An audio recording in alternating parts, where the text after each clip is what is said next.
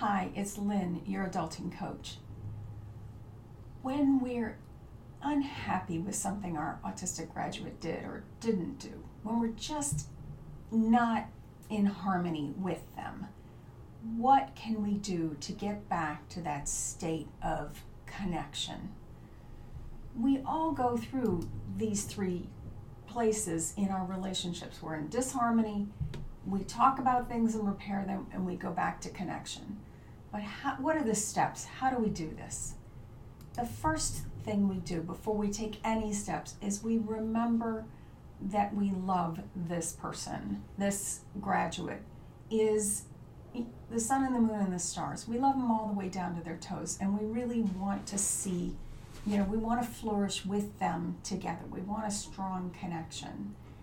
If we're not there, if we're kind of in that agitated state where the ticker tape parade in our head is complaints about them and worry about the future, the catastrophes that are so likely to occur, let's just take a break before we get started. Walk around the block, have a cup of tea, work out, whatever it is to get ourselves back to our heart center.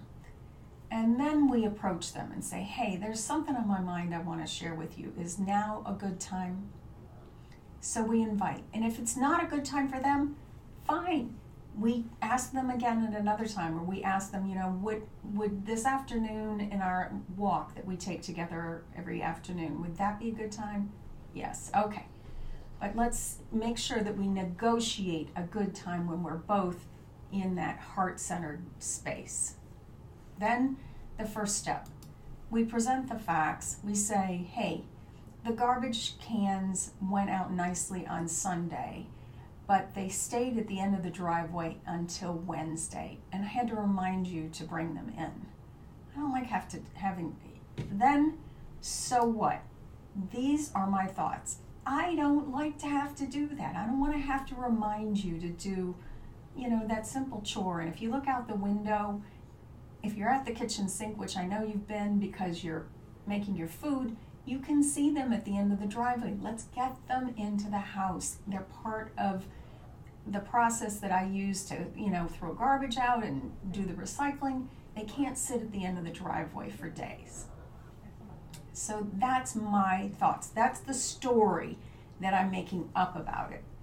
And that makes me feel, what are the emotions? That makes me feel so disappointed. This is something you've done for a while now, and I feel like we're falling back into bad habits. And it really makes me worry about when you're living with other people, when you're on your own someday. Are they going to be able to rely on you to do your part, to give your part to the team, in our case, to give your part to the family? I worry about that a lot.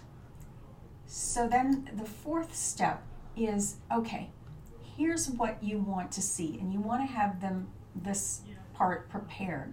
So what I really want to see happen is for the garbage to go out on Sunday and come back on Monday, by the end of the day, without a reminder.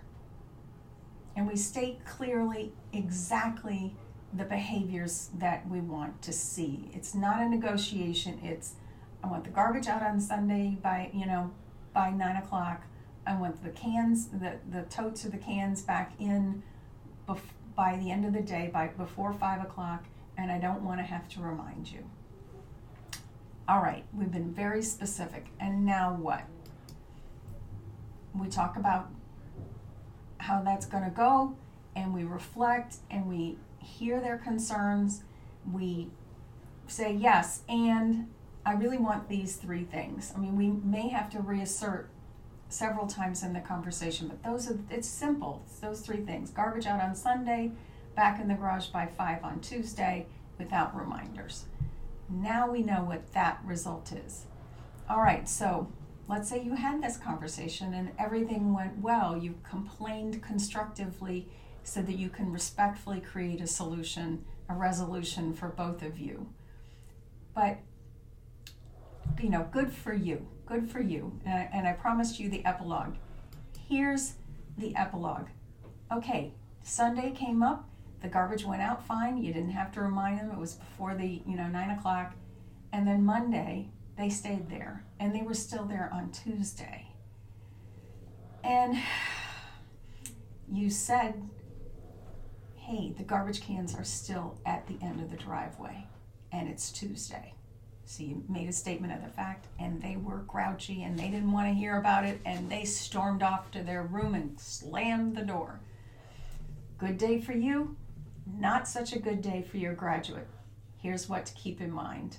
You did your best. I mean, we do what we hope will work, and we keep experimenting until we figure it out. I've found this 5-step process really works for me and for my family, and I'm teaching it to them so they can tell me what bothers them about what I do. Constructive complaining works both ways. I think it's a great approach.